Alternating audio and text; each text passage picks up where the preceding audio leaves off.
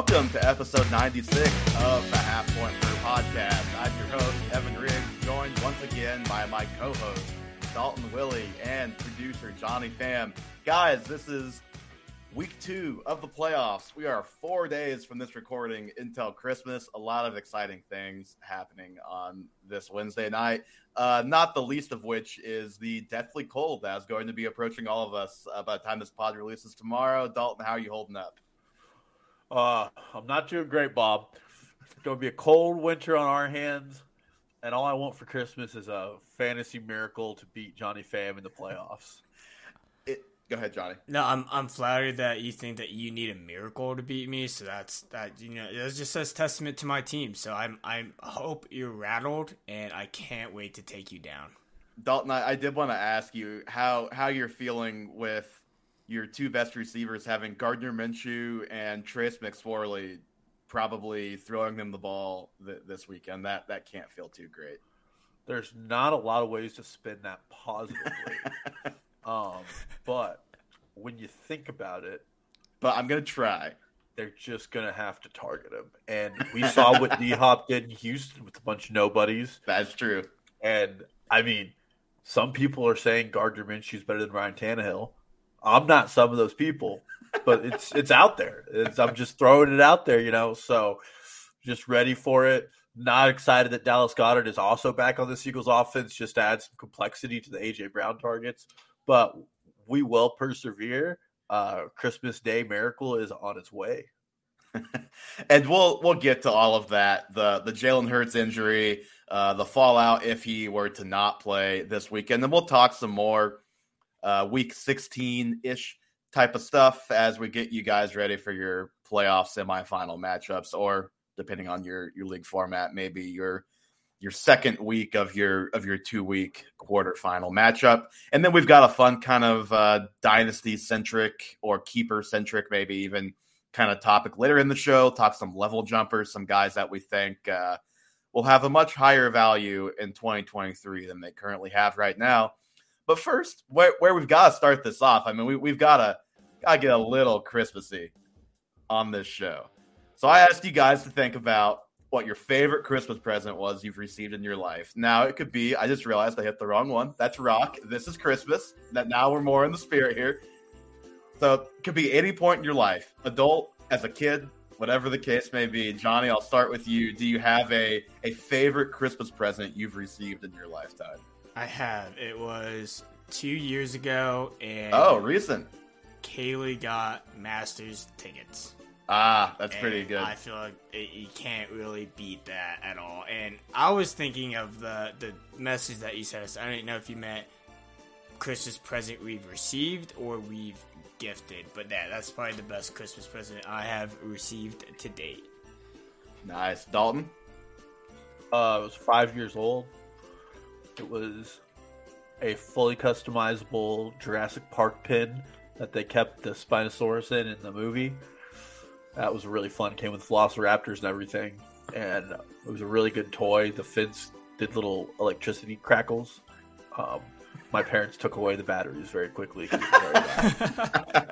But damn, was it fun to play with. So mine, I have 2, but the only reason I have 2 is to say probably the Christmas present as I was a kid that I gave the most reaction to was my cousin Graham, which you guys both know Graham, got a GameCube and Super Smash Bros. Melee for Christmas when I think I would have been like 6 or 7. He would have been 8 or 9, somewhere in that range.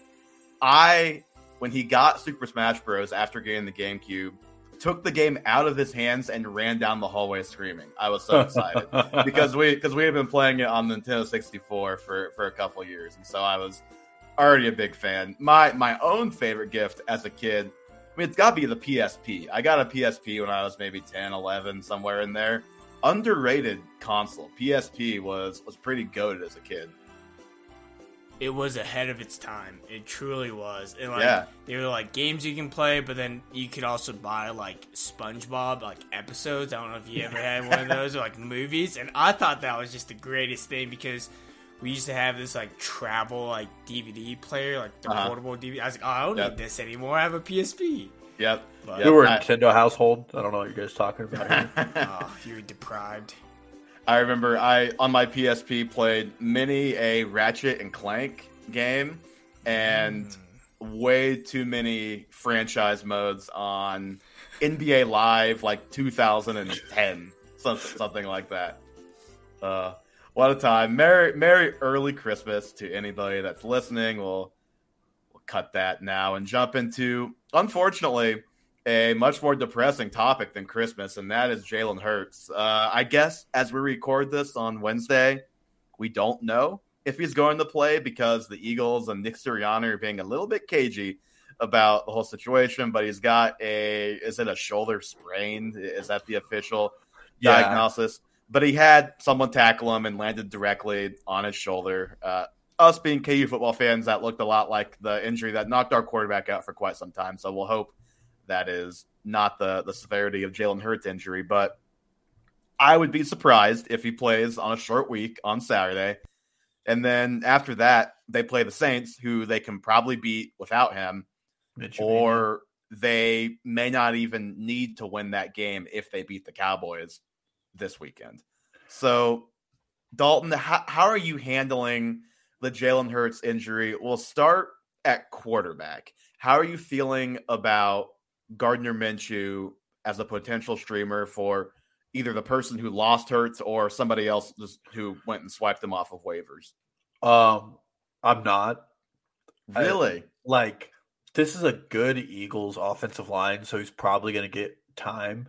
But as far as streaming goes, it's just really hard for me to buy into Minshew mania again. I think he could have a fine start, but I think that the Eagles are going to probably heavily rely on running the ball and utilizing their run game and just slowing the game down against the Cowboys and hoping that their defense can, confuse and make Dak's life a living hell. So I'm not looking – I would look other places before I look at Gardner Minshew as my starter for my Jalen Hurts loss. And we have a question from Clamped Easy or Clamped Easy. Two M's really threw me off.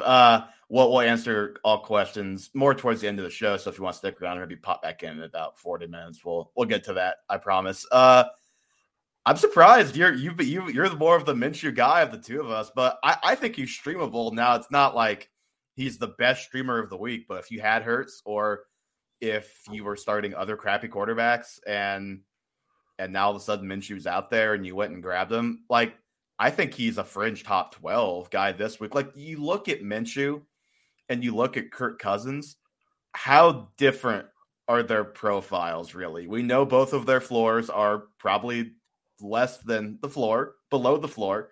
They could both go out there and do literally nothing. We saw Kirk do it against the Cowboys.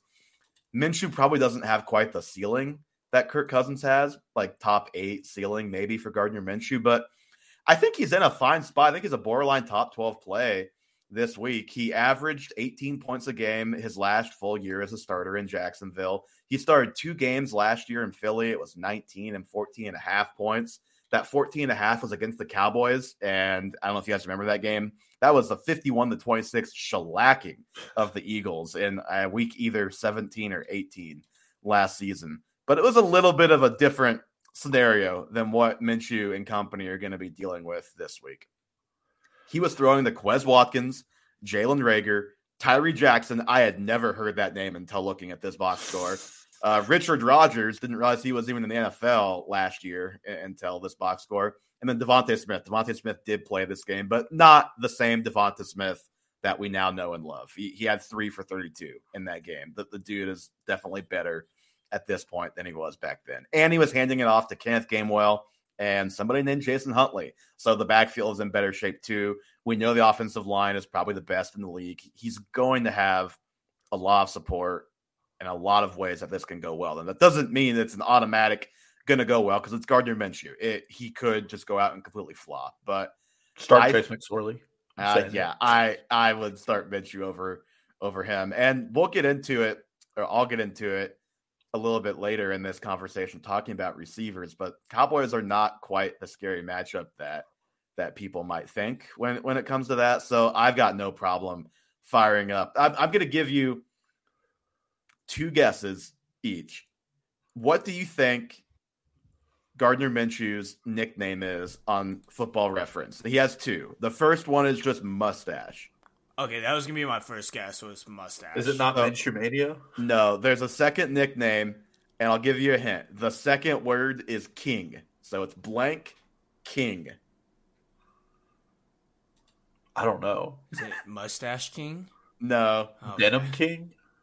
No, but you're like getting closer, Dalton. Jean Jacket King? What was that? Jean Jacket King? No, Johnny. One more. Anything? Tank top. I can't think of anything. Jockstrap King. How can you my start God. Jockstrap King when he's ready to go out and rock and roll? Oh Wow. my God. Okay. That's good to know his nickname. Thank you. I just thought that was too funny not to bring up. Okay, the rest of the offense, which is probably what people more so care about with this conversation. AJ Brown, Dalton, I think we can both agree. You start him, you set him, you forget him. Now, you may not have quite the upside as you had before, but you can't do anything about that. You have AJ Brown, you got to throw him out there. I'm assuming you're in agreement there. Yeah, I mean, he leads receivers in separation as well. And, I mean, one positive to all of this, if you're trying to spin it that way, is there's not going to be any scrambling. There's going to be more red zone opportunity for all the skill positions if they make it to the red zone. And I do tend to believe that backups kind of hyper target their best players in an attempt to just get the job done. I mean, AJ Brown is going to be his first read, and I think Gardner Minshew is probably not as good at progressing his reads as Jalen Hurts is. No, probably not. Obviously with you there on AJ Brown. Miles Sanders, I think the point you made on the red zone stuff probably directly applies to Sanders, who has had many a QB sneak scored while he stands behind. And so Miles Sanders, he's been a low-end RB1 all season. There's just no way you're not firing him up again. But I would be scared after watching him get yelled at on the sideline last week. Like, you got to be just a little worried about Miles Sanders this week. You do, but of course I'm firing him up. Yeah, like what are you supposed to do? The guy's the RB11 on the season. The Eagles are good. The Cowboys have allowed a lot of points the last few weeks. I think you have to. I think where it gets a little more interesting is Dallas Goedert, who it sounds like he's going to be back and playing. I know it's a scary thought to start a guy fresh off the IR playing with a backup quarterback, but like, what else are you doing at tight end if you have Dallas Goedert? Is it scary at tight end? Because I just feel like it's one of those. There's only one scenario, maybe two, where I'm not saying I would do it, but I can at least see the argument. Like if you are a team, there are probably teams out there in this boat. You picked up Evan Ingram at some point earlier in the season, and Dallas Goedert is your other tight end, and you just rostered both of those guys all season. I think it's totally fine to start Evan Ingram with a red-hot Trevor Lawrence throwing him the football. And then the other one, this one I'm a lot less sure on, but I could see it being a dilemma for people. Like, Juwan Johnson just kind of scores touchdowns a lot. I know it's the Saints, but Juwan Johnson's been a reliable, as far as tight end goes, reliable guy for fantasy this year. But it's the Saints. I just don't think you can trust that volatility over a guy who's the tight end 3 in points per game in Dallas Goedert. But what are your thoughts on Goedert? No, I'm definitely firing him up and starting him. I might read a few injury reports to make sure there's no limits, like if he goes through practice. Just fine, especially towards the start of this game. You have to start all these skill position players. Like Dallas Goedert to end last year was more than effective at tight end, and Jalen Hurts was nowhere near as good as he was last year. And I like that going into this matchup. I don't really think that the Cowboys secondary is very strong. Their pass rush has been the best part of their game, and it's going to be a fun matchup in the trenches between these two. Yep. But all three of the pass catchers on this team, I'm okay with firing up and starting. And I mean, like you said earlier, I'm in my semifinals, and I'm definitely not benching AJ Brown. Yeah, and then Devonta Smith, I don't think he's a guy you can bench either. Matt Harmon's been saying this a lot lately. It's a 1A, 1B there because Devonta Smith has been that good. Like, he and T. Higgins are probably the two guys. And Chris Godwin, if you can still consider Mike Evans the one. Like, Godwin, Higgins, and Devonta Smith, those are the best number 2 guys on their own team. And Waddle. So like that so I'm thinking of more as we go here, but like that and Ayuk, while you mention it, yeah, and Tyler Lockett actually. If we're Ayuk is probably a step down, and Lockett I think is probably a slight step down too. But the bottom line is DeVonta Smith is in the conversation for top number 2 receiver. Top number 2 receiver in the league. The dude has 3 straight double-digit games, 5 of his last 6 since the Vikings game, which the Cowboys won like 1,000,000-3 or 1,000,000-0. They allowed 20, 19, and 23 points to the Giants, Colts, and Texans, and then 40 to the Jags. Now, I know one of them was the pick 6 in overtime. So basically 34 to the Jags. I think the instinct that people have, especially with Minshew being the quarterback now, is to look at this as a bad matchup. But on top of just the Eagles having a good offense, having a good offensive line, potentially being able to give Minshew time, having good weapons, all of those things, the Cowboys are actually the 6th worst team against receivers in fantasy points per game if you just go by standard scoring in the NFL. So they have been able to be had by wide receivers all season.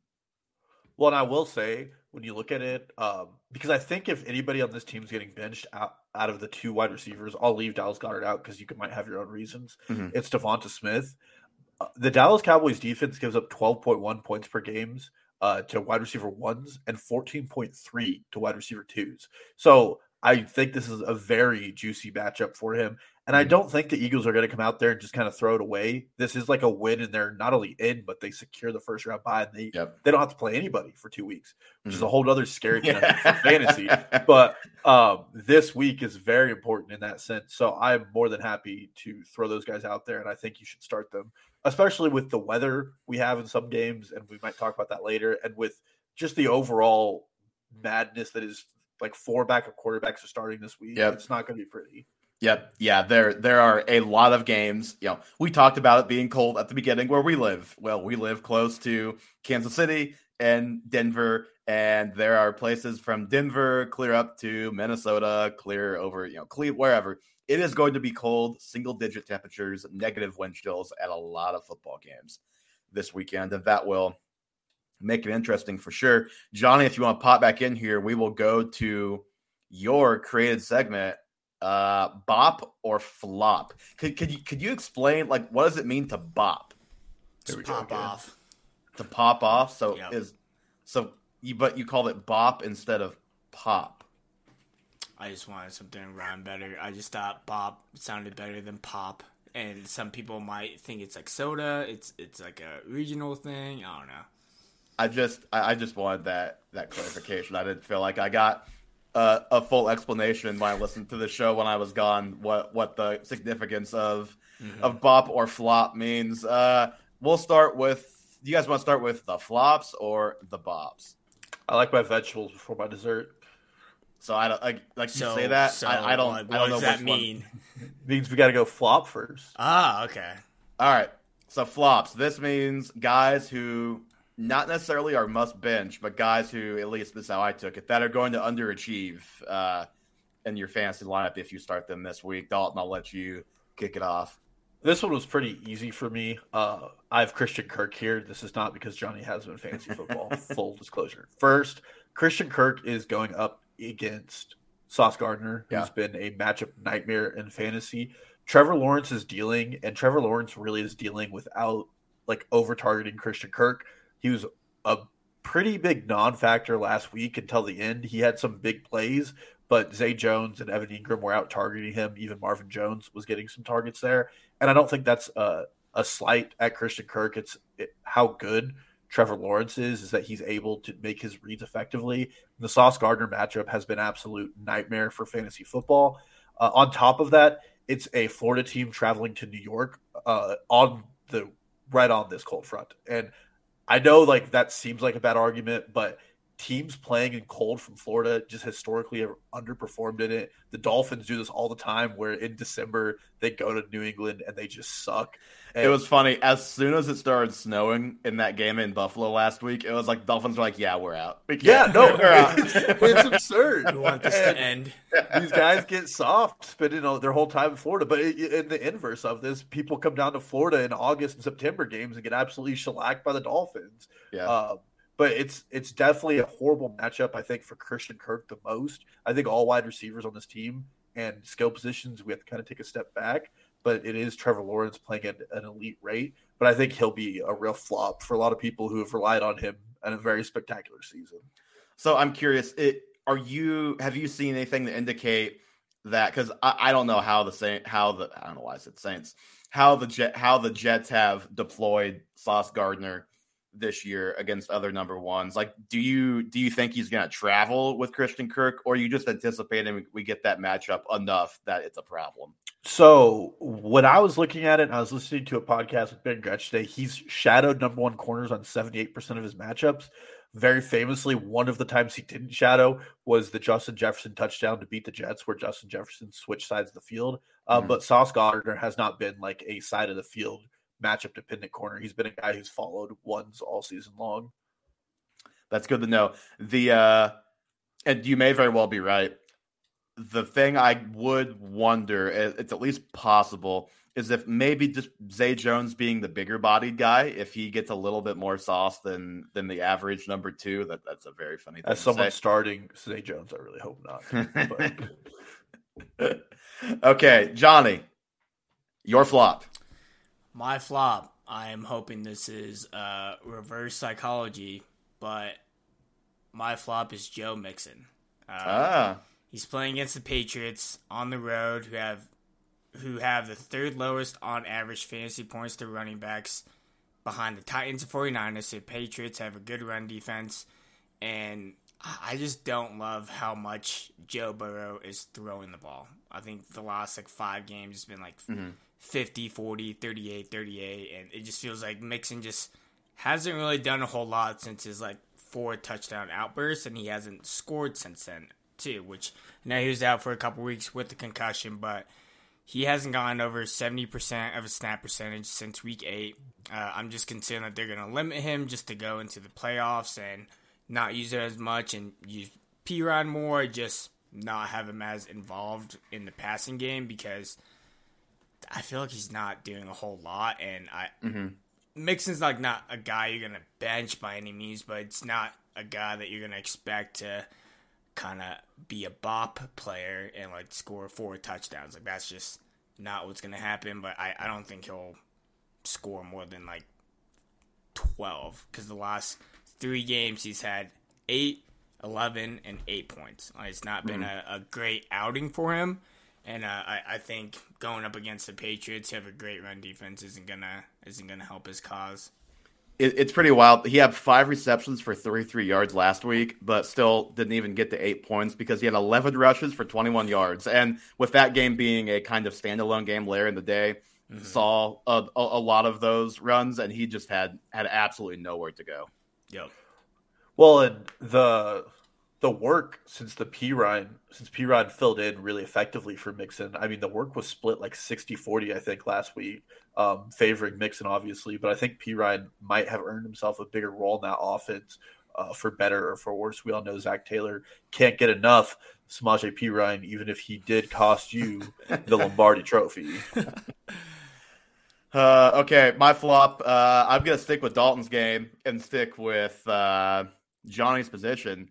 And, these are going to also seem like we're sticking with a lot of either our own guys or guys in our matchups this week. I'm going Travis Etienne as a flop this week. Weeks 10 to 15, where would you guess Travis Etienne ranks among running backs? Just total points. He's had 1 bye week, but so have a lot of guys in that stretch. He did leave 1 game early injured, so I'll give him that slack. But still, where do you think he ranks? 26. Is he outside the top 20? He is the RB 44 wow. in weeks 10 through 15. He is 1 spot behind J.K. Dobbins, who has played 2 games in that stretch. He's behind Marlon Mack, who is, I guess, doing things again right now. Jeff Wilson, who just missed last week and missed actually the last 2 weeks, basically.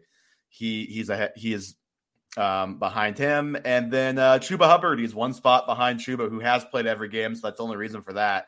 But he's averaging 6 points per game in the last 5 weeks. It is not good. His 11.7 points last week was his first double-digit scoring game since week 9. The Jets rank in the bottom 3rd in the league in rushing yards allowed to running backs. And the thing with ETN is if the running's not going, you don't have anything else to fall back on. He has 0 receptions and 0 targets in 2 of his last 4 games. We've talked about how the pass catching just hasn't been there like we expected this season. It's funny, he's still very close to hitting his prop for receiving yards, but I don't know if he's going to get there because he's just not getting like literally any targets right now. So basically you need a touchdown or you need a long run because this matchup is probably going to be tough and be a real grind for him running the ball. Kind of like Mixon. He's not a must sit, but if you're starting him, you're doing it and you're holding your nose and you're not feeling good about your potential outcome. Well, what's funny about that is if you would have told me at the start of the season he was RB44 for the last 6 weeks, I would have told you that's because the Jaguars offense was tanking. And it's doing quite the opposite. Like it's humming, and Trevor Lawrence looks like one of the best quarterbacks in the football right now. So it's really insulting to Travis Etienne owners that he is not part of that productive offense. Mm-hmm. I mean, RB44 for over a month. That's a pretty big chunk of the season. And then when you think about it, he wasn't doing much early in the season. So we've seen more of Travis Etienne not being startable than Travis Etienne. We've seen not startable, elite, and then not startable. That he has not had an in-between this season. Has not been good. All right. Some bops. Bop. Johnny, lead us off. Show us how it's done with the bops. My first bop is going to be DK Metcalf. He's playing the Chiefs. Yep. The Chiefs were right there with the Cowboys when I was looking at that handy-dandy chart earlier today. Yep. They give the 5th most points to wide receivers. Tyler Lockett's out. It's just kind of a numbers inevitable that DK's target share is going to go up. I think he's going to – he averages like around 8 or 9. I think he's probably in line for like a 12-plus target game. Mm-hmm. Probably sprinkle a anytime touchdown on him as well because I'm not sure who the other Seahawks receiving core is besides DK Metcalf and Tyler Lockett. I just think he's just going to have a really good game, especially with last week, Geno Smith not looking like the normal Geno Smith that we've used to seeing this last year just because he's looking like the normal Geno Smith, not the abnormal from years past Geno Smith. That's true. But they also played the Niners, who's just also a tough defense to get around, and the Chiefs' defense is not as great as the Niners. But I think DK is gonna be a bop, and if you have him in your lineup, you're just gonna feel pretty secure with him in there. Yep, I agree, and not only is the Chiefs' defense a friendly defense to play against, they have not been playing well lately the last couple of weeks. And you figure you look at the other side, like the Chiefs are going to score points in this game because the Seahawks are probably equally as bad, if not worse, than the Chiefs on defense, especially in the last couple of months after the first month of the season, really. So, yeah, I like DK as a volume play. And if he gets volume, he is probably going to put up some numbers. And the Chiefs, like, who are they going to put on him? Like, Joshua Williams is their big corner. He's a 4th-round rookie who's fine, but there's no matchup for DK Metcalf. But the matchup that the Chiefs struggle the most with is the big receivers who are really good, or Jamar Chase, who's just unguardable. But like, if you're talking about guys who are not quite the best in the NFL, it's the bigger guys as opposed to the smaller guys who I would be more concerned about for their defense. Yeah, it's definitely not a favorable matchup. And this game, there will probably be points put up, and the Seahawks might be without Ken Walker and will be passing the ball more. They're 9.5 dogs, which kind of surprised me. But also, it's going to be a really cold game. And again, I'll probably say this a couple more times in this podcast. I'm doing whatever I can to get any players in those games away from my starting lineups out of fear. Like, there will be players who do well, no doubt, but like, there's going to be some of those games are going to be horrible to watch. I'm already sure. Last week was a great week for football. This week's going to be a bad week for football. I will say I obviously don't know how the other places of the NFL are. I know the Chiefs have a heated field, so that should help. Like, if there's any rain, with it also being -6 wind chill that day, that at least the field shouldn't be in too bad a shape, like too hard to get traction on. So hopefully that's the case for other places as well. We can only hope. All right, Dalton, your bop. In the same vein, I looked for a player who was not playing somewhere this massive cold front was hitting us, and in a game with some plus EPA, and it's Jamaal Williams for the Detroit Lions, who are traveling to Carolina against the 28th ranked Carolina Panthers rush defense. This rush defense famously let Johnny Phams, Joe Mixon score 52 fantasy points against me. Yep. So I'm a pretty big believer that this offense, especially in the red zone, has not been done a good job at preventing touchdowns. Detroit has magically played themselves into a win and you might be in situation. So they have nothing to lose and everything to gain in every game they're playing. They are one of the best teams at converting third downs. They're going to sustain drives. It's going to be a lot of work for Jamaal Williams. And I don't think Carolina's defense is good enough to stop Jared Goff, which is not a statement I thought I'd be saying in week 16, but here we are. And with all of that, I think there's going to be a lot of opportunity for Jamaal Williams to get into the end zone, which is really where he's productive in fantasy. Yeah. And that's what you want in these weeks. You win your playoff games not on consistency, but sometimes those blow-ups are what get it for you. And Jamaal Williams is one of those players who I think has all of the attributes in the week that could lead to that. Yeah, the matchup is so good that I've seen people online trying to talk themselves into a little DeAndre Swift semifinal starter. Oh, action, no. Which I don't want to do, but that adds fuel to the fire that you're throwing out. That, yeah, it's a good matchup for the Lions and for this rushing game, no doubt. Yeah, and it's warm. It's warm in Carolina. All right, my bop, to stick with my own personal matchup this week, J.K. Dobbins. This dude has looked good in his first 2 weeks back. A lot better than he looked earlier in the season. Dalton and I talked about that a little bit last week after his first game, and it was more of the same this last week. And it was a similar type of day where he looked awesome and was making, had great vision, making great cuts. Doesn't quite have that long speed yet. So that gets you excited for the future when that does eventually come back. But there is a lot to be excited about right now. His first 2 games off the injury, he's at 225 yards rushing and 1 touchdown, averaging almost 9 a carry in those games. He's been close to a 30% touch share in those 2 games, and he's got the Falcons this week, which it may not be the Falcons of old where it's like, yeah, start literally everybody. And especially with the Ravens, who don't have a lot of people to start, that's not what you're doing. But I think Dobbins is in a nice spot. They've allowed a lot of running backs to have nice days. They're comfortably in the bottom half of the NFL and against running backs in fantasy this season. Alvin Kamara broke double digits last week, which hadn't happened too much in the last 6 weeks or so for him. So he's got a friendly matchup. Their receivers are even more banged up now than before, with Duvernay being out multiple months. Huntley also banged up. Like, they are probably going to have to run this ball a lot. And I think regardless of who the quarterback is, they're probably going to score more than 3 points this week against the Falcons. Dobbins is getting the volume that he hadn't gotten in the past, where he was a touchdown-dependent guy while also being super efficient. Now he's just getting the volume and being super efficient. So if he does score a touchdown or perhaps more than a touchdown this week, he could be a big-time explosion in your lineups. Yeah, I like that. I think that this is a team that's just going to have to rely on the run game. Mark Andrews has been next to non-existent for them in the passing game for whatever reasons. Like you said, Huntley's banged up. Their offensive line is one of the few positions that's not in shambles on this roster right now. It seems like it's a typical Ravens thing the last 2 years, just to go through this slew of injuries. And it's just him and Gus. Justice Hill is getting work in some weird way again. Yeah, well, sure. But we don't care. Like we don't care. No, don't get cute if you're trying to start him.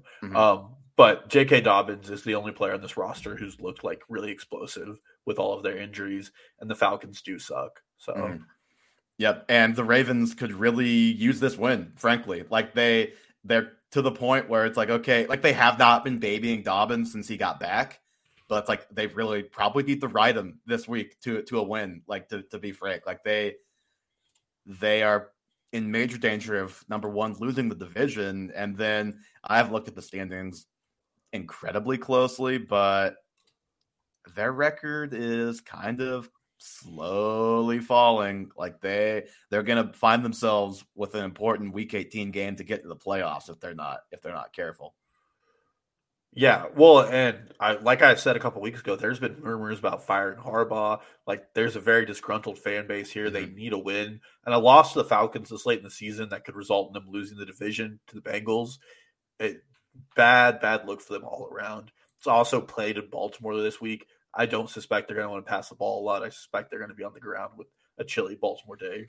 Mm-hmm. All right. Speaking of a team that we don't know if they're going to pass the ball a lot, that is the Colts, and that is even without Jonathan Taylor, who was put on the IR with an ankle injury. I believe it was a high ankle sprain. He's out for the season. I guess the question I have written down is Deion Jackson a must-start running back? But you're shaking your head no. I'm with you, and that's because we have to think of Deion Jackson and Zach Moss. And when you have two running backs in an offense like this, and both running backs are Jags at best, below average, probably most likely for these two guys, you have no running backs that you want to start for fantasy. Like, these guys are emergency flex plays if you have Jonathan Taylor and you don't have much else behind him. Yeah, well, the other thing I did, because the announcement today that Nick Foles would be the starting quarterback instead of Matt Ryan, I just went and checked Nick Foles' historical target rates, and he was like, over the last 5 years, he's like 29th in the NFL in target rate to running backs. If you do recall, even the year the Eagles made it to the Super Bowl with Nick Foles late, it just wasn't a game where he's a check down guy. It's not really Nick Foles' game. And the one game this year Deion Jackson had that was really impressive came on the back of like 10 or 11 targets, I think. I don't see it happening. This offensive line is not the Colts offensive line of last year either. So you can't just plug and play guys. It's a disaster in Indy, and outside of Michael Pittman, which even now is getting a little unsavory to start. Like, he's wide receiver 20, but other than last week, he's been a real dud lately. I'm just not trying to start anybody there. Yep. It is way too much unpredictability for me in week 16 and the semifinals of my playoffs. I saw today that just because Foles has been on the roster, but I don't know if he was on the practice squad or like what his situation with them has been, but he basically has not practiced with the first team offense since training camp, and he did very little of it back then. So who knows what this offense will look like? I mean, on top of just Jeff Saturday being there instead of Frank Reich, like, now you have a quarterback who hasn't ever taken a snap in practice with Jeff Saturday as the coach with the first team offense. And then you've got a bad offensive line, like you said, and two running backs that we just don't really trust their abilities. So, yeah, I think it's always tempting to want to just blindly start opportunity in the fantasy playoffs because it could very well work out. But there's also a world where you get Houston Texans, where Daria Gumbawale has whatever, like 1.9 points. Rex Burkhead has 3 points. 2.7, whatever it was. And then Royce Freeman has, I don't even know what he had, but it was less than 4. It has every opportunity to be that type of box score for this team any given week now. Yeah, well, if I'm just trying to read the cards, I would not have any hope that this organization's making any smart plays. They're playing like a 34-year-old journeyman instead of Sam Ehlinger, who I understand he might not look the best, but at least you know what you have by putting him out there, and he's young. So I'm not expecting them to go out there and like make any other savvy moves where I feel like, well, they want to see what they have in these guys. I don't think they're doing that. I think they can win the game, and they need to win the game, and it's going to be ugly. Mm-hmm. Agree with you there. Okay. Real quick, before we get to the level jumpers, I think we've got to talk about Jerick McKinnon. Give him his 2 minutes on this show. RB1 over the last 2 weeks. Dude's been the RB1 the last 2 weeks. He's put up more than 60 points. He has about 60.5 points. He has 8 more points than the RB2, which is Christian McCaffrey right now over the last 2 weeks. It's a very small sample, but he's been unbelievable. Jerick McKinnon is a top blank running back rest of season. And I'll give my answer first. I said top 15. I wanted to say top 12, but I do think there is a little bit of a floor with McKinnon where if the Chiefs don't need him, that it's not crazy that he wouldn't get a ton of touches in a game. But the way things are going lately, you think it's more likely than not that a big reason why they're up in a game where they don't need him is because he made a play or two. Is like he contributed in a way. to getting there. And also, it's the Chiefs. They have not. They got up 27-0 against the Broncos and then played like crap since then. Like on paper, you would think they'd beat the Seahawks handily, and you'd think they'd beat the Broncos the week after handily, but they may not. And we just saw McKinnon go crazy on the Broncos. That matchup doesn't scare you. And then the Seahawks is a very, very favorable matchup. And just looking past the last 2 weeks, weeks 11 through 15, which is all the games without CEH, I'm not counting the Chargers game because that injury happened mid-game, he's the RB7. Now, I know that's on the strength of the last 2 weeks, but he was starting to get more involved after CEH went out, even before the explosion. So it's been good times for McKinnon, and I think you just have to keep rolling him out there. Yeah, and I'd put him top 16 or 17. When I was looking at my rankings, he kind of falls in down there. One thing I do just want to pat ourselves on the back, because it's been a season of a lot of our takes being wrong. You and me were on the train in the offseason. Like, it's draft McKinnon and not Pacheco or CEH. Mm-hmm. Throughout like the Pacheco hype, we were still. And if you have Pacheco, you're probably happy, but he's not coming through the way McKinnon is right now. And McKinnon has always been the better back. The issue has always been his legs just don't hold up. He's not built for a full game, and he's getting deployed correctly right now. And Pacheco is the better pure runner, but as far as a pass blocker and a receiving back, and we saw late in the game, like they get the ball back in overtime, Pacheco had fumbled. Who they give the ball to on that play? It's McKinnon. And Mahomes told him, hey, 2 hands on the ball. And the dude went right down and scored. Well, Mahomes was sacked twice in that game, and one of them was Pacheco missing a block. Yes. Like, when the game matters, there's a high likelihood that McKinnon is the guy on the field. And also, it takes a lot of chemistry to do what he did 2 weeks ago, where Mahomes is running down the sideline and passes the ball over his head to Pacheco on a wheel route, or McKinnon on a wheel route for a 66-yard touchdown. That's something you don't game up in practice. Did you see the clip on the sideline of McKinnon talking about that play after? So, number one, a little insulting. I think I sent that to the Twitter group, so unfortunate that you missed it.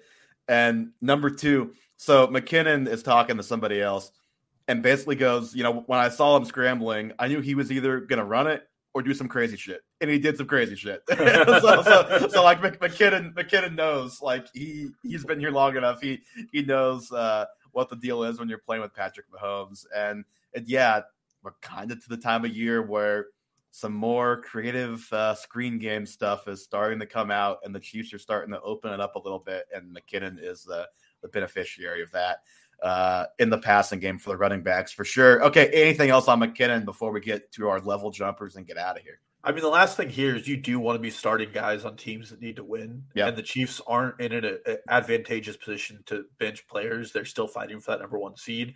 They're going to need to win every game. And the last 3 weeks, like, this defense has looked especially awful, which is good for the offensive output. Mm-hmm. Yep, for sure. Okay, level jumpers before we hop out. And, Johnny, I think you and I clicked that at the same time. Nice, you're on the ball. With the level jumpers, like I said at the top of the show, basically, these are guys who may not have the highest value right now. And we think whether it is a change of scenery, whether it is the scenery around them changing, or just the team improving, whatever the case may be, we think these guys are going to have a better outlook in 2023 than they have right now. Dalton, let's hear your first level jumper. I'm so glad you let me go first, because I know if you didn't put this guy on your list, you certainly thought about it. There's a good chance we have some overlap here. This one is Calvin Ridley. Oh, no, I don't have him on my list, but I did think about it, because he obviously is a complete zero right now. He's a wide receiver 66 in some dynasty rankings, like that, which is absurd. We are 2 seasons removed from Calvin Ridley looking as good as like Julio Jones was in that offense with Matt Ryan. First, just forgetting about last year, if you look at Trevor Lawrence this year, post bye week, he looks like a top 5 quarterback in the NFL. Mm-hmm. His metrics especially are putting him there. The yards per catch does a adjusted completion percentage over expectation. He has him 5th in the NFL, behind only Joe Burrow, Patrick Mahomes, Josh Allen, and Justin Herbert. So this is a guy who's a great quarterback. And in no offense to Christian Kirk, Calvin Ridley is substantially better than Christian Kirk is at playing football. Last time we saw him. But he's also only 26 years old. Yep. Like, he's still very young. He's still at a prime breakout age. And I'm not saying you can get him for free, but at the start of the season, you probably could have. And now, even if there is some optimism around him, there's still going to be, a lot of reticence about what he's going to show. I'm more than happy to say that, like, this is one of those guys who top 24 is like painted on him when he's going to play next year. Yep. This offense is getting better. Trevor Lawrence is getting better every week. And when you see a quarterback making those adjustments, I want to buy into whatever offense they're on.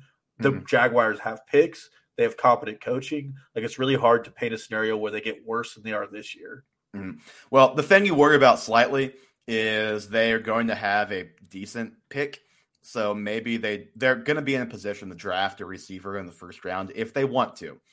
But they're not. I mean, they have Kirk, they have Ridley, and we'll see about Evan Ingram. I don't even remember what his contract status is. Maybe they bring him back if he's expiring.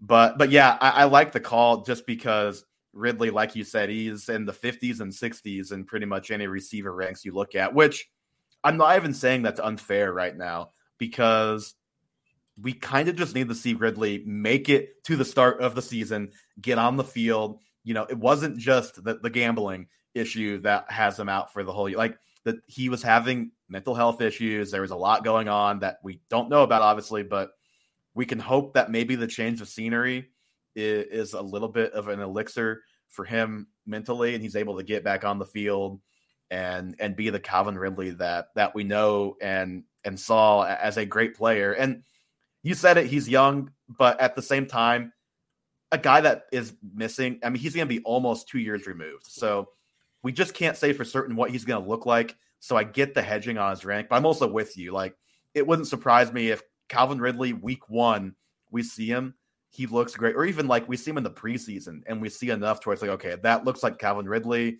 He was my wide receiver 45 in Dynasty. He is now my wide receiver 23. Like, it could happen quickly for him. I agree. Yeah.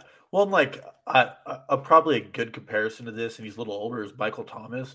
Like, Michael Thomas still came back and was a very effective receiver. It's not like he's not playing because he was bad. He's not playing because he got hurt again, which is a whole other story. He probably wasn't the same form he was, but he's also older than Calvin Ridley. I do think we'll see him return and be an effective player. Also, he's not playing because he got suspended for gambling, not for a foot injury. That was really weird. The thing you like about Ridley, just talking about some of the mental health stuff, and not necessarily mental health, but just being engaged, is like, I know you guys probably don't follow him on Twitter. I do. As a Calvin Ridley Dynasty owner, I follow him on Twitter. I am quite interested in his off the field dealings while he's away. And he has been pretty locked into the Jags the last month or so, tweeting about these games. So I just like to see that. And the Michael Thomas comp is an interesting one and a good one because what you said is right. It's going to be a similar amount of time. He's not missed the time due to injury like Michael Thomas did. But Michael Thomas wasn't quite the same guy when he came back. And Ridley, that could happen for Ridley too, just because 2 years is a long time. But Thomas went from the wide receiver 1 to a wide receiver 2, like low end 1. Ridley could easily go from he was the overall wide receiver 1 for like a solid half of his last full season and finished as a top 8 receiver. Yep. He could go from a top 8 receiver to the wide receiver 20 to 25. I can totally see that drop happening, and he's still a great player to have on your team in that scenario. Yep, I agree. Who's your first? So this one is Deontay Johnson on your list? No. See, I just feel like Deontay is kind of low-hanging fruit because when we talk about regression candidates during the offseason and next draft season and all of that stuff, Deontay Johnson is going to be the guy when we look back on. We'll see how this season ends. He just went 10 for 98 this last week and I think was the wide receiver 15, which was his highest finish, his best game of the year. Still not a top 12, so his best game of the whole season, still not a top 12, which you never would have thought about Deontay at this point heading into the season. But from your guy, Davis Maddock, Deontay Johnson is the first player ever to record over 109 targets and not score a touchdown. Now, targets have only been counted since 1992, but that's 30 years. That's a lot of pass-happy NFL years that we've had in that stretch. the next closest guys. So Deontay Johnson has 123 targets and no touchdowns. The next guys on that list are 109, 107, and 103 targets. And then you just look at the team. The Steelers have 9 passing touchdowns this season, one of those being by Chase Claypool. So they have 8 passing touchdowns. Not even on the roster. Yeah. And Claypool has 2 total touchdowns for the Steelers this year, which is 2 more than Deontay Johnson has, and he hasn't been on the team for a while, and it's not nearly as good as Deontay Johnson. But the Steelers have 9 passing touchdowns, 8 of them by their quarterback. Since the turn of the century, the Bengals, with 6 passing touchdowns, have the fewest passing touchdowns in any season. Now, there's 3 games left. Maybe the Steelers pass for a couple more touchdowns, but that just gives you an idea. And since 2010, so since the passing has really picked up, the Chiefs in 2012 set the low mark with 8 passing touchdowns. Where Dwayne Bowe didn't. No wide receiver recorded a touchdown that year for Kansas City. I believe that is correct. So they're just a small step above the worst passing touchdown rate in modern NFL history. That's what Deontay Johnson and the rest of those guys, but Deontay Johnson to a worse degree with 0 touchdowns, obviously, is dealing with. George Pickens with 2 and Pat Freiermuth with 2 receiving touchdowns are pacing that bunch right now. So it's just been rough all the way around. I'm with you. I don't think Kenny Pickett is the long-term answer, but year 2, I just have to imagine that it's going to be better for Pickett. And I am also really hoping that they have a new offensive coordinator not named Matt Canada next year. I think that would help big time too. I know Deontay can be his own worst enemy and on the field sometimes in the way he's perceived, like stop running backwards, dude. Stop being DeMarcus Robinson, or stop dropping like every third key pass that goes your way. Like he doesn't have that many drops, but it just seems like he drops key passes way too frequently. But he is still so hard to cover one-on-one, great route runner, all that stuff, still true. Like you can go watch his highlights this year. Like he still is the same guy as far as all that goes. I think we can probably, whether it is before the season or maybe like after a week or 2 into the season next year, I think we'll look up and say, yeah, Deontay Johnson feels like a pretty solid wide receiver 2 or high end 3, which is not his perception right now. And a lot of that is just touchdowns. Like the volume is still there. He had 169 targets last year. This year he has 123, like I said, probably going to finish between like 145 and 155. He's 6th in the NFL in targets this season. And his wide receiver 44? Yes. And you look at the other guys in the top 10 in targets, there are 3 guys in the top 10 that have 6 touchdowns. That is the low mark outside of Deontay Johnson's 0. It is like just literally unprecedented what is happening to him this season. It really is absurd. He didn't even cross my mind for this list, actually, which kind of surprises me. A few things I'll say on it. If you listen to last week's episode, I'm not like a real strong believer in George Pickens. I certainly think he's talented, but again, I wouldn't be surprised if this offseason he tries something stupid, like says he's requesting a trade and forcing his way out of Pittsburgh, never plays football again, or just as likely comes back and dominates on the field. But targets correlate to the most talented player on the team. I've always believed that. I still think Deontay Johnson, he gets a little bit of disrespect because George Pickens is making the cool pop plays, but Deontay Johnson just does the job really well, game in and game out. And that's a lot of the times what coaching staffs like more than somebody who's out there just making those highlight reel catches. And I still think he's a top 15 talent when it comes to the wide receiver position in the NFL. It would just be helpful if there was somebody there throwing him the ball, or if Matt Canada, like you said, was scheming up a more effective pass game. Or was just gone. Like that would be the most helpful at this point, is if he was just not there any longer because he stinks. Yes, gone altogether. All right, we each have one more. I feel like there's at least a 25% chance we have the same guy, if not higher. I am on a team in the AFC East. Okay. You? No, I'm on the Chiefs. I'm on the Chiefs. No, I can go first, then we can do yours, I guess. My guy is Elijah Moore.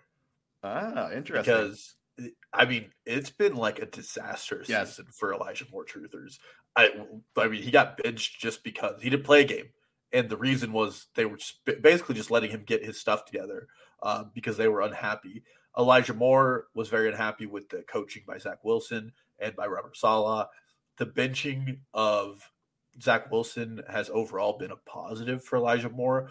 It's hard to really keep a lens in dynasty football of how talented a player is. Mm-hmm. But if you go back just to last season, Elijah Moore was doing a lot of very spectacular things with Zach Wilson, who I think we're pretty clear on is not a good quarterback in the NFL, or at least hasn't come into his own in that system. Moving forward, the Jets have a lot of draft capital.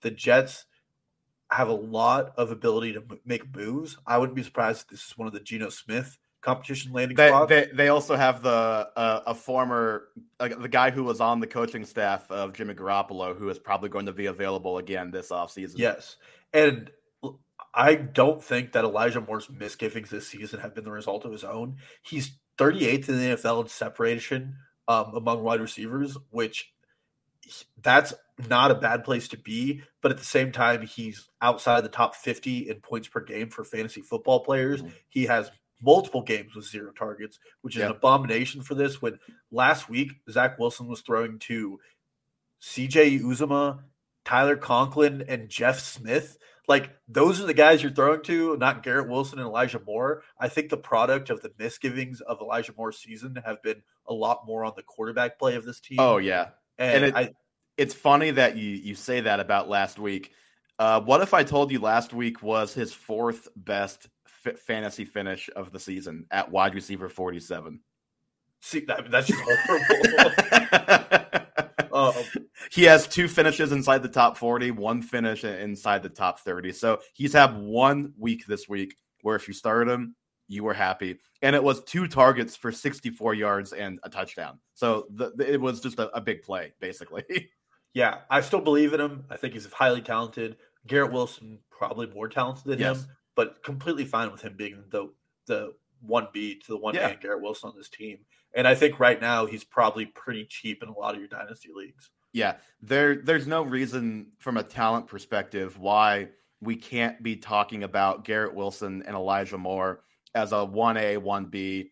Maybe Wilson doesn't have the top end of like a Tyreek Hill or a Jamar Chase, like those guys, but just as a tandem, there's no reason why those guys can't be in the conversation among like one of the best 10 in the NFL, because I think they're both that good. That obviously includes Elijah Moore. We just need a new signal caller in town, and hopefully the Jets have basically a Super Bowl defense with a college level quarterback right now, if that.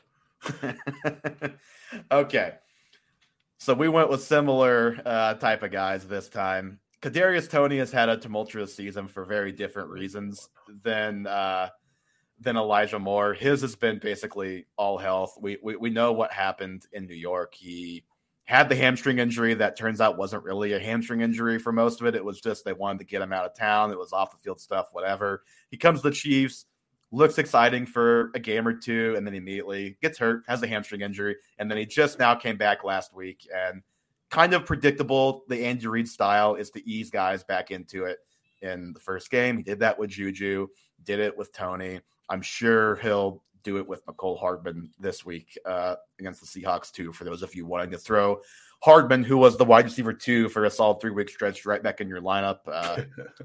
It could work out, but might give you some hesitation there in doing that. The Chiefs wide receivers who are under contract next season or have guaranteed, basically, okay, the wide receivers who are under contract next year are Kadarius Toney, Sky Moore, and MVS. They can get off of MVS quite easily. So basically the only 2 guys that I think we can for sure say are on this team in the receiver room that they have right now are Kadarius Toney and Sky Moore, barring like a crazy trade. Here's the free agent class. Jacoby Myers, Juju Smith-Schuster, who I think we probably all hope they bring back because there's not much else promising out there. Darius Slayton, Alan Lazard, Marvin Jones, Mecole Hardman, who also himself could very well be back. Jarvis Landry, Odell Beckham Jr. And I mean, our guy. He's got a family. He's relocated. I'm starting to add personal details to this. DJ Chark is going to have to relocate again this offseason. He's a free agent. He's got a family. So it's just all role players basically out there. The only way the Chiefs are bringing in a star receiver is if they draft somebody early, like if they trade up in the first round, or if they really hit on a guy late first or the second round, or if they make a big trade. And I just don't really think a big trade is too likely for a receiver. So Toney is going to have a big opportunity next year. He could even have a big opportunity down the stretch this year if he stays healthy, because he is probably the most talented receiver on this team. It's just really, it is all about health. And I think when you factor in the free agent class, the guys the Chiefs are set to potentially lose and all of that stuff, and you look at, I believe when they traded for Toney, it was with an eye on 2023, knowing full well that there was really no other way, or this was the best way they could see to get a true difference maker potentially in 2023, was to find one kind of off the scrap heap a year early and get him in your system, learn the offense. I mean, we've seen how slowly they're bringing along Sky Moore, and they're not quite doing that with Toney, but also the offense is not an easy one for receivers to learn. I think we've heard Juju talk about the complexities of this offense versus the Steelers before the season and his time here. So you've got a guy who could potentially be one of the top receivers for Patrick Mahomes next season, who I think this year he's been basically a non-factor and is essentially like one of the dynasty stashes of dynasty stashes right now. He could go from that to an every week starter if he were to ever stay healthy for an extended stretch next season. Yeah, I agree with that. I think a big deal of this too is we didn't know Jerick McKinnon was going to end up being what he was until a late season rush last year, especially in the playoffs and what he was. Most dynasty leagues, I'm assuming, have a trade deadline and you can't go out and grab Toney now, but there's probably going to be a sweet window where if he has a good playoff push, you want to acquire him before the season starts, and a lot of the moves are made in the offseason. Very well, you could see if Toney looks to be that player, they let somebody like Mecole walk, and he can also fit into a lot of those gadgety plays Mecole has. And it's always good to align yourself with the best quarterback in the league. I've seen the stat floating around. I think it's not true anymore because of Juju recently, but for a while, the Chiefs didn't have a top 30 fantasy wide receiver, despite Mahomes being the overall quarterback one. Part of that is the injuries on this team. Like Juju was well on his way to being a top 24 player until he got hurt. He's already hit his Vegas prop that we all said was an easy over before the season. And I'm not going to predict Mecole Hardman because that one's a little more difficult. But, I mean, there was a 4-week stretch where he was a top 10 wide receiver. He was the wide receiver 2 for a 3-week stretch, and then he got hurt. Yeah. So, again, like I wouldn't buy into, like, Mahomes is always just going to be throwing the ball to anybody on the field. I do think that this team still wants an alpha dominator. And this is probably, like, the best chance the Chiefs have over the next year and a half to get a player to do that. Yeah, and you mentioned the buy window. If you have a trade deadline, you can't trade for him. You're just kind of stuck. You're waiting it out right now. If he has he's not going to be, I don't think, going to be like some unbelievable contributor down the stretch for the Chiefs. But he could very well have some big games. Like that is something that is very much in the range of possibilities. You could go buy him from somebody who thinks they're like, okay, I have had this guy on my team all year. He can't stay healthy for more than 3 weeks. Like he could have a big game in the playoffs and then tweak his hamstring and then miss the next week. Like that could very, very well happen. I think you could buy low, and I can't tell you if it's a good thing to do or not, but because that's all health related in my mind right now. But what I do think is it's a very high upside play, even if the value goes up to go buy Toney kind of in that window after the season and before the NFL draft, when we don't really know what that receiver room is going to look like, because I do think he's going to be one of the headliners next year. Yeah, absolutely. I agree with you. All right. Anything else, Dalton, before we jump out of here? I guess we need to answer Goff or Daniel Jones for our guy Clant Easy if he goes back and listens real quick. I'm saying pretty easily Jared Goff. Are you with me? Yeah, Panthers bad defense. It's a warm game. Again, I'm targeting those. It just is. I'm just saying. It's very important right now. And also, like, Jared Goff does help that offense a lot more than Daniel Jones helps his. For sure. And we've obviously we've seen the Daniel Jones come back to earth thing happen very abruptly this season. And that is going to do it for us on episode 96 of the Half Point Per podcast, for myself and my meteorologist co-host Dalton Willie. You can follow us on Twitter, Instagram, TikTok at Half Point Per Pod. Subscribe to the YouTube. The link to all of these things in the show notes, as always. The show is available anywhere you listen, Spotify, Apple, all of those types of places. Not quite sure what the plan will be next week. We'll shoot for a show next week, but just know it's a holiday week, so it's kind of going to be a weird week. We'll shoot for a show or YouTube video or something, but we'll keep you guys updated on Twitter. Good luck to everybody in their fantasy matchups this week, and have a Merry Christmas. Talk to you soon.